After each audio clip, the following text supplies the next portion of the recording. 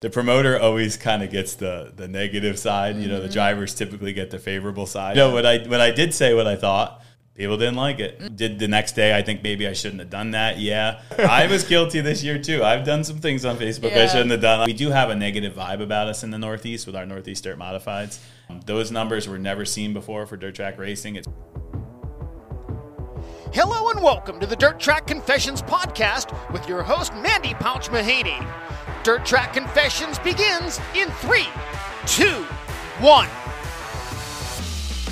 Hello, everyone, and welcome to Dirt Track Confessions. I'm your host, Mandy Pouch Mahaney, and today we are back for episode 2 with Brett Deyo and Michael Mahaney. Now, if you kind of caught up on last week's episode, you got the whole gist of everything, all the hats Brett wears. If you haven't listened to it, definitely go back and give it a listen. But really what we're going to kind of chime into today are the challenges, you know, that tracks face, that promoters face, the series face, you know, in the changing years, especially, you know, post 2020, all that stuff. You know, where do you feel like the biggest challenge per se you have like right now? I'd say that just the inflation, the cost of everything going up, and the expectation that admission shouldn't. Right.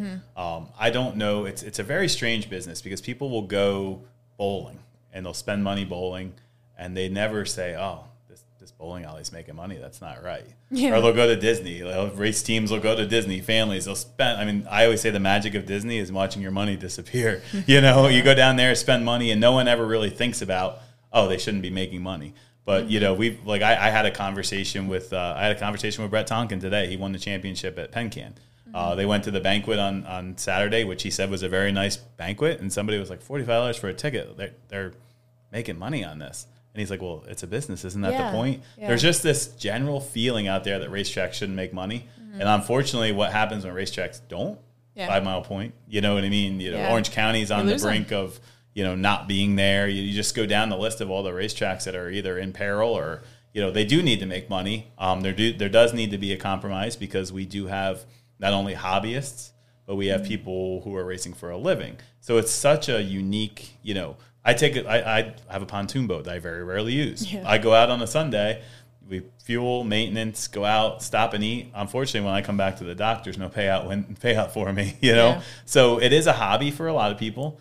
And then it's a living for some people. And it's a living sometimes for the track promoter, sometimes it's not. Sometimes it's their hobby, right? Then racing, you know, you have some people that do it for fun, some people that do it for a living. It's just such a tangled web of like keeping the whole ecology of the whole thing working, right? You gotta make it work. You gotta pay enough that the racers can keep racing. Yeah. But like we talked about before we came on in the air, you know, you spend $100,000 on a race car, and then you spend 4 pit passes times $40 with the promoter. You know, and then we're unfortunately the ones that always take the brunt of the cost of racing, right? But, you know, if you go to Barron's or you go to All-Star or Bicknell or wherever, you know, that money doesn't come to the track. You know, that goes to their business, and they rightfully should make money as well, right? They're in business, but it's hard because the payout is on me as the promoter. Yeah. You know, the insurance is on me, the track prep's on me, giving you a place that you want to race and that you can afford to race. But unfortunately, the race team doesn't really spend the most amount of money with the track, and it's a challenging concept to make it all work because I can't raise the purse because you spent $20,000 at Barron's, right? I can't. Or Bicknell. I don't want to. Jeff's going to yell at me for that, but it's all right. That's hard. You know, it's hard on us because we're trying to make it affordable. We're trying to keep the pit prices down. We're trying to pay a good payout, but at the same time, the same challenges that you guys are facing as a race team, we are. You know, diesel, electric, you know, upkeep on our equipment, food pricing. We just got a notice that our soda pricing is going up for next year. Our insurance, you know, I told the story last year. I put the season pass pricing out for Fonda and Utica, and 2 days later found out my insurance premium was going up 19%. 19%. Well, I already had my price out, right? I couldn't change it for the racers. I said what it was going to be, so I ate that for an entire season of 2 nights a week. Those are things I think people don't think about. You know, just there's so many costs associated with opening a racetrack, and the other challenge is you're 20 days maybe 20 days out of 365. Can you imagine if you went down to the gas station here in town and said, okay, you got to pay on this all year, and you can open 20 times maybe if the weather's good. Good luck. It's such a strange business, and it's hard. You need to make the good races count. You need, we were so lucky this year because we had a terrible year at Fonda.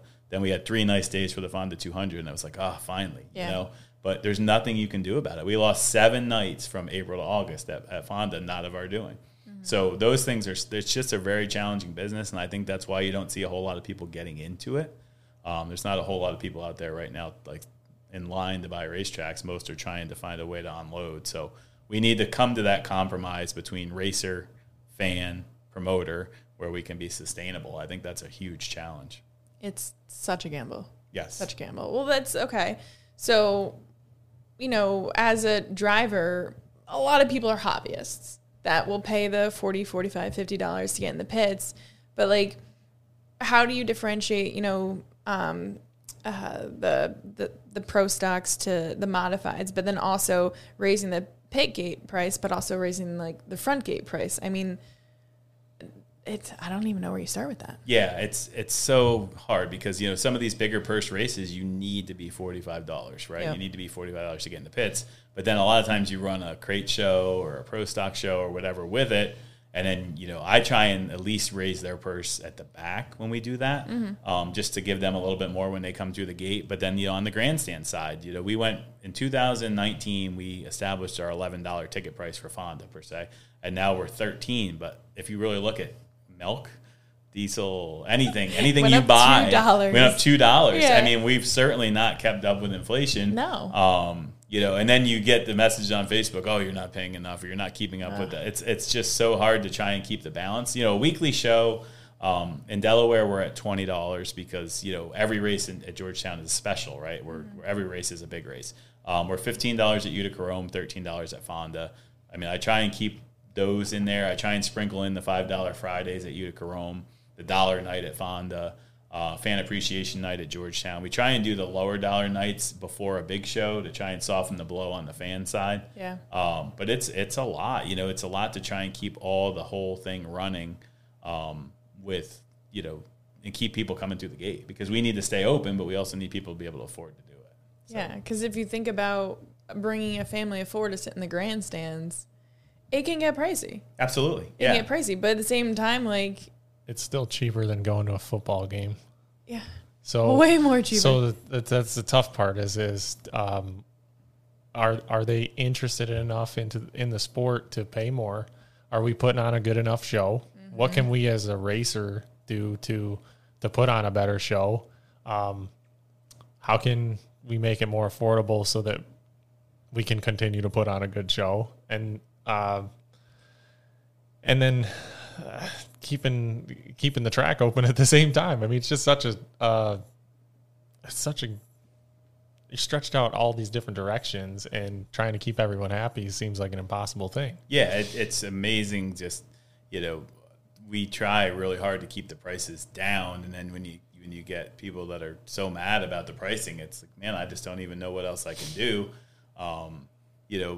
It's really hard. It's a hard balance. And you look at, a Dallas game. I saw one of my friends on Snapchat sent me that their Tito's and soda was $37. Oh, right. Wow. And then we're charging $13 to get in for 5 hours worth of entertainment. So there is such a balance on keeping going. And I think people just don't understand that just because you're open doesn't mean you're making money. Sometimes it's easier for me not to open at all. Yeah. I ran those November races this year because I rained out all summer and I felt like I had a commitment to Flow. American Racer, Sunoco, all my partners, the racers, to run those November races. Well, they weren't even close to breaking even. So it would have been smarter financially not to run. But on the other hand, you have to take care of people that are racing for a living. Yeah. You need to be able to justify paying the point funds, and you need to run those races. So it's not just because you're open doesn't mean you're making money. I think that's probably one of the biggest misconceptions from, oh, look at all these people. Yeah, there are, Typically it's not as many people as you think when you actually look at the numbers. People always overestimate the crowd. That's just nature of the beast. But yeah, it's definitely a challenge of trying to schedule on the right day and the right pricing. And, where do we advertise? Everywhere is different. Delaware's got this publication called The Guide. Well, it's a big hit there. A lot other places in the country, it probably would not fly, but it's just a printed book of basically advertisements, and people love it in Sussex County, Delaware, so we got to advertise in there. Some places the radio works. Some places you just got to boost on social media. It's amazing. I kind of learn from when the monster trucks come. I see what they do. Yeah, their Garden Brothers Circus comes in and leases our facilities for the monster truck shows, and I watch where they advertise because they obviously do it across the country too. So it's a balance. So advertising, price, quality of the show, and the personalities all play into it. I feel like I don't pay attention to any other sports except for ours. I'm very biased. But I feel like dirt racing, maybe asphalt too, is we are so stuck in the olden times. Yes. Like we need to move with the times. Like we're going to definitely talk about live streaming, but people like freak out about live streaming. People freak out about a $2 extra charge on top, or raising the price, or the back gate or the front gate. And it's like, we have to. Right. Even the technology, we are still running big blocks. You know what I mean? That in itself is, it's antiquated. And I think for some reason as a group, and I hear this, so now that with our engine rules, right, we have a lot of national engine builders. And I hear from our people that build engines that, man, your people in the Northeast, they like to complain a lot. I just think we have a very, for some reason, our area has some negativity to it that you don't see. We leased out our track at Utica and did motocross this year. And I went over and watched, I thought it was cool. It just seemed like it was so much more positive. Or, you watch some drag racing stuff on Flow, or, for some reason, I don't know if it's because a lot of people in our sport are overspending, right? They're over what they probably should be spending to be at the track. So they go there and they're already stressed out, and it makes them inherently negative. But we do have a negative vibe about us in the Northeast with our Northeast Dirt Modifieds. And part of it this year was just the weather. Yeah. Everybody was stressed. People that race for a living were stressed. Promoters were stressed. People that sell parts, tires, fuel were stressed because we weren't getting races in. And I think that kind of was a dark cloud over our whole season because everybody was on edge. So then when we did race, everybody needed to make it count. I did, you did, right? So it made it really tough this year more than on a normal year. How do you feel from the flip side, the drivers, the teams, the fans in the stands? How do you feel like we can help? I think one of the things we're lacking with the Northeast Modifieds is really showing personality. If you look at, I think the dirt late models right now on the national level have so many great personalities. You have your Bobby Pierces and Turbos and, Hudson O'Neill and these people that are really out making it happen on social media. I mean, sprint cars too, Rico's done a really good job. I'd love to see our modified people show a little more personality. So I think, what you guys are doing is great. Like, you've given great insight to the work that it takes to get to the racetrack. I think you've done great. I see some younger guys starting to do a really good job with social media. Jack Lehner sticks out to me. He's done a good job stepping up his program. And I saw he went and spoke at the Saratoga Auto Museum and stuff. That was great. Yep. Bobby Hackle does a really good job showing the work in the shop. If we could get more people to do that and jump on, I think it's great. Your brother has a lot of followers. You start looking, since Jordan's came into the picture for Matt, Shepherd, they've done a really nice job with their social media, saying where they're going. Yeah. Even just that, saying where you're going. It's huge. For your fans. It's promotional. That's so, I saw Bobby Pierce put out a schedule in the summer for his whole month of July, and it was like every night because he was doing the Hell Tour and World of Outlaw races and everything. But it's so cool to get that and know where they're going and make a plan and hunt the front. They're doing a great job. Yeah. So I'd love to see more of the personality just to show because fans aren't getting as much one-on-one time with drivers because, with weekly shows and moving the modifieds up because of the time, time concerns. Well, then, you guys want to go. You're racing 60, 70 times a year. So you load up and go home. You don't have that one-on-one interaction. So if we could somehow get the personalities out on social media more, and that's on the race teams. It's on us too. We need to do more interviews and stuff like that and post them on our Facebook page so you can understand the driver underneath the helmet. The trouble as a driver, sometimes when I've completely been myself and reacted the way I feel, I've gotten myself into trouble. To be brutally honest, it does me better sometimes to take a deep breath and calm down and not show how I really feel about certain things. But I could do a lot more showing what I do when I'm happy. Yeah, I was guilty this year too. I've done some things on Facebook I shouldn't have done. I needed to take my phone taken away a couple times, and that, then you're right though. When I did say what I thought, people didn't like it, and I got screenshotted in every group and everything because certainly caused reaction. Yeah, and maybe did the next day. I think maybe I shouldn't have done that. Yeah. But you're right. We're on that line, right? People want to see, how much do you hear? Oh, NASCAR's cookie cutter. Well, can you imagine if, like that time Jimmy Spencer said, oh, they rigged a race so Dale Earnhart Jr. could win at Daytona after his dad's accident. Can you imagine if that happened now? Mm-hmm. How much backlash that would cause? So, yeah, they want it to a perspective of they want to know who we are and understand our emotions, and my side too, just like you guys. But then when you do it, sometimes the wrath is. But that's what, again, the negativity. We need to freaking break away from that, because that's what drives me nuts. Is people feed on that. People. I don't want to say your average fan, but the typical fan in the stands loves the wrecks. They love the drama, promoting the drama with the drivers. But again, it's how can we work together and showcase the drivers so they make the fans can make those connections. Yeah, I mean that's what the autograph nights, the fan appreciation nights, we definitely need to do more of that. I can remember at Orange County going in the pits, and I don't know, I was 5 years old and being in Chuck McKee's trailer, and he picked me up and took a picture, and he still texts me and like, hey, I'm so proud of you with the races that we run and stuff, which is very cool. But the fans now don't get that opportunity. No. Back in the day, we went in the pits every week at Orange County, but the modifieds at that time ran last. Will Kegel was running the show there, and he was super fast, right? Probably the fastest shows that ever ran in Orange County history. He was awesome with it, and we got to meet the people. Now we don't have that interaction, so we need to keep working on it. The trade shows are good. I think on the short track Super Series side, we need to do more autograph sessions on our multi-day shows. Like Port Royal, we should have an autograph session just to get people out there. And the fan appreciation night at Fonda is a huge hit. I mean, you've seen the pictures on the front stretch, and we bring the cars out. It's just incredible. And this year we started putting cars behind the grandstand at Utica Rome. We have such a nice midway. Yeah. It's amazing to me, because I'm so used to being around the cars, how many people never get to look at them up close. Nope. It was really amazing to me that how the people would, oh wow, like how do they get in? How does this, And it was cool to see that, and we need to educate them more about the cars.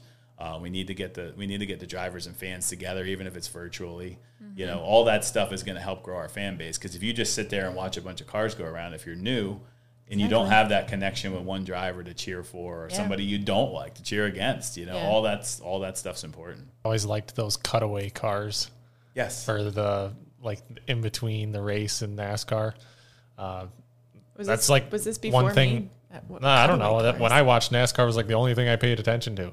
I just love the cutaway car. Okay, yes. I see. Yeah, I would what's a cutaway car? Okay. As soon as it got to where you could pause it, I would pause it and rewind it and watch it again. Mm-hmm.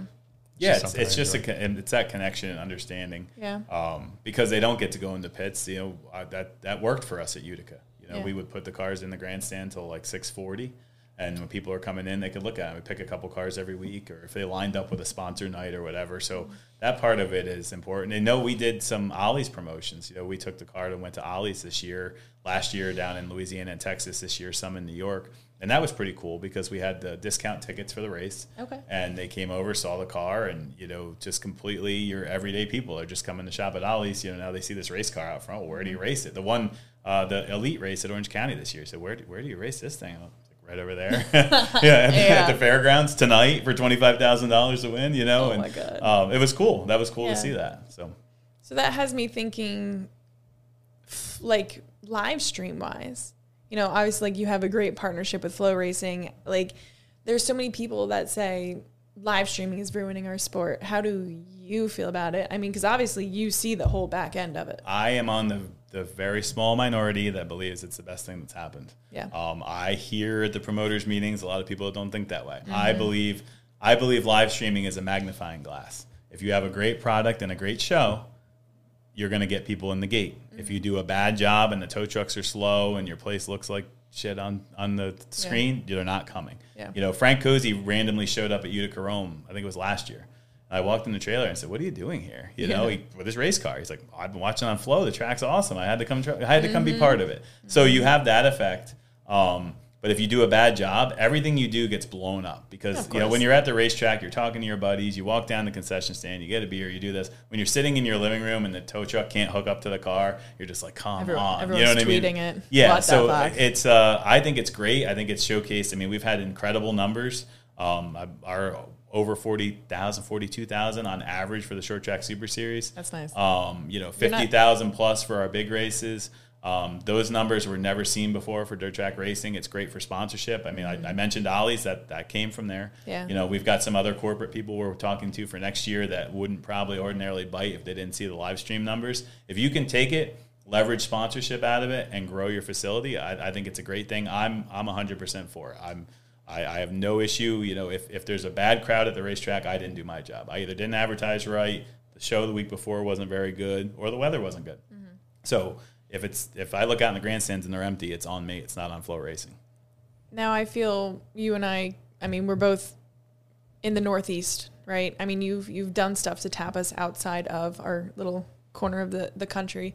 I feel like I've tapped out on our fan base. Like I've hit everyone modified wise. So with what I love about Flow Racing is like I have conversations with people that aren't in the modified world, that aren't in dirt racing. And they're like, yeah, I watch it because I have Flow Racing. So I feel like being a part of that, like live streaming, it's allowing us to tap into other markets of viewers. I mean, with Flow, you can sign up for any sport and watch the other sport. So, you have people that signed up for, hockey or grappling or whatever, and they have the access. Plus the cross, from pavement people to, late model people. I mean, now with everything Flow's got going on, you've got High Limit. You've got Lucas. You've got Castrol Night in America. You've got our program. There's so many race fans, and now they're doing a lot more with the Southern, pavement late models with cars and all that. So it's really big. I mean, I can't believe the amount of people that watch or text me that say they watch. Or when Ross Chastain came to Utica this year and drove Matt Shepard's car, he was like, "Oh yeah, I love watching on Flow." Yeah.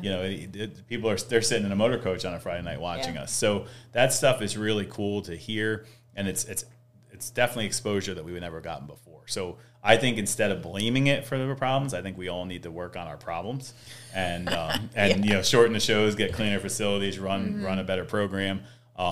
Racers, the social media on your end, and just get better. I don't think we can blame live streaming for anything. What about sponsors? I mean, do you think that I got to believe that there's companies that have no idea the reach that they could have on Flow Racing?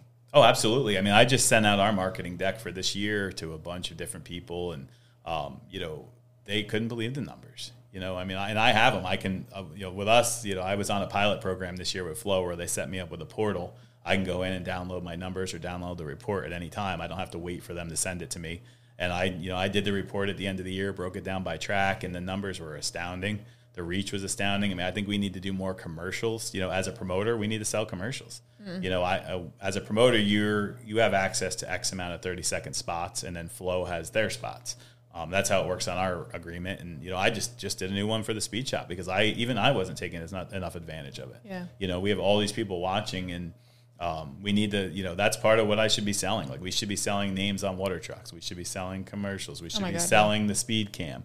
We should be selling the 4-wide. It's not just the billboards. No. I mean, Barrett's one to go. Like they took that across all different disciplines, whether it was dirt car, Lucas. That. Didn't we say that? We're like, hang on, Barrett's is on more than just us. Yeah. Penske Racing Shocks Hot Laps for us. Dirt Draft Draw, Bicknell Victory Lane. You know what I mean? Yeah. All that stuff that we've done. I know Erica Bicknell's thrilled. I got an email from her saying just how happy they were and they saw and heard their name and, BA Custom Headers Redraw, all that stuff. There is so much stuff to sell that we need to be out there selling it to make it all work. I mean, I'm pushing the 30-second commercials this year. I'm going to push a lot more of that stuff, especially for, Florida. Everybody watches Florida. Yes. I don't care if there's 200 people in the grandstand at Alltech. There's 40,000 more eyes on TV. So we need to capitalize on where the viewership is and sell advertising to that market.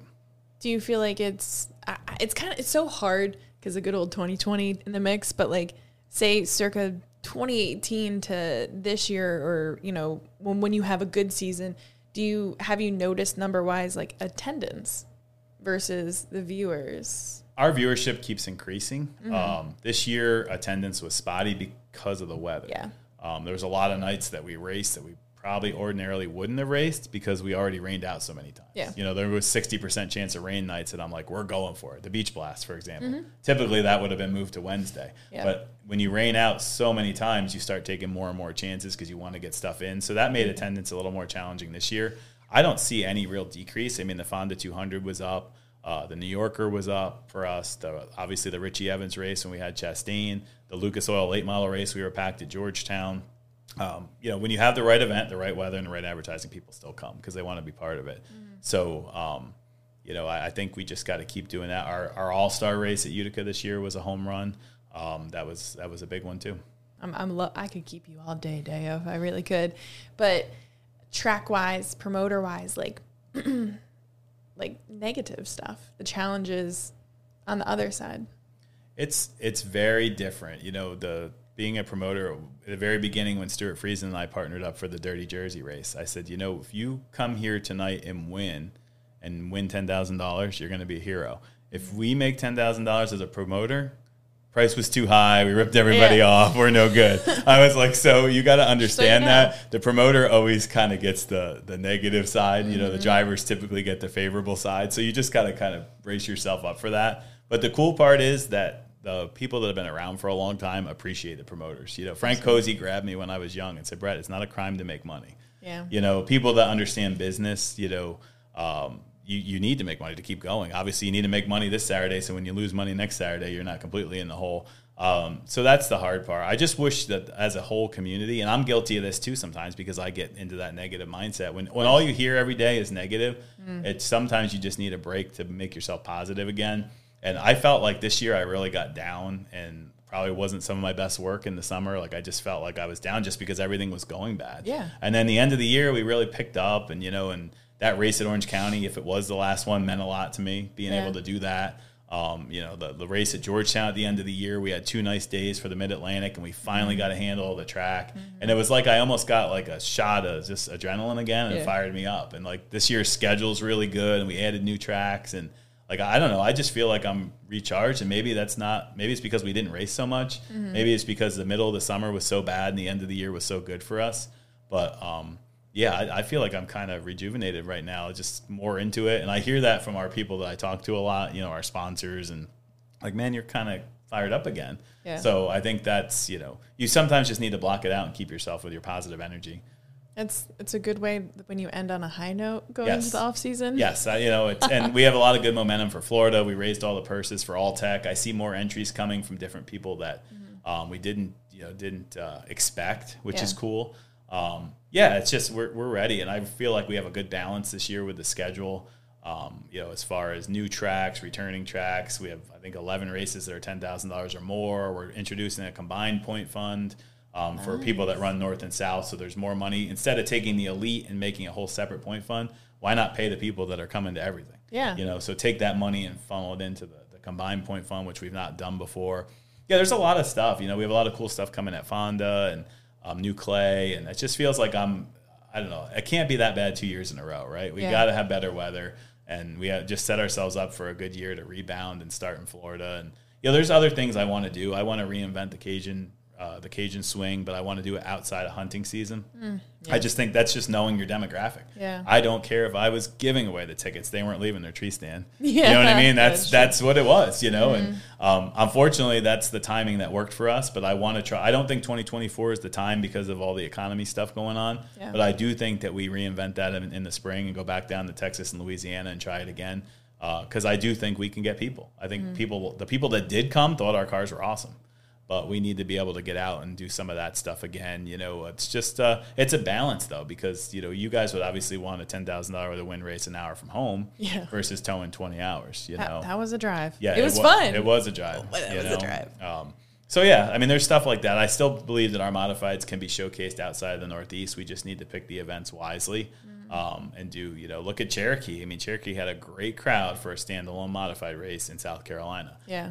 But we were in the spring. People were anxious to come out. You were close to the Charlotte market, and it worked. I mean, that was one of the more profitable elite races that I did, and I was 12 hours from home. Yeah. And with Airbnbs and towing down there and paying $25,000 to win and paying the qualifying races and everything we did, that was, maybe it was Bo Duke, I don't know, but it sure as heck worked for us, you know. So I think we, there's still room for expansion. We just need to pick and choose wisely, and I think this year is the year to go back to basics, pay well for what we do, pick up some new tracks in the Northeast, pay well in Florida, and kind of. It's year 11, right? So we're into the second decade now of the Short Track Super Series. So we just got to keep staying fresh. Well, guys, this was phenomenal. Thank you again, Brett, so much for making the drive here, hanging out with us. It means so much. I love everything that I do, we all do. And again, at the end of the day, we all have to work together to make sure our tracks are here, our drivers are here, the sponsors show up, the fans show up. It's as much as it is a me sport, it's a you sport, it's a you sport. We're all part of it. And we all want to hit a home run. Yes, exactly. Everybody.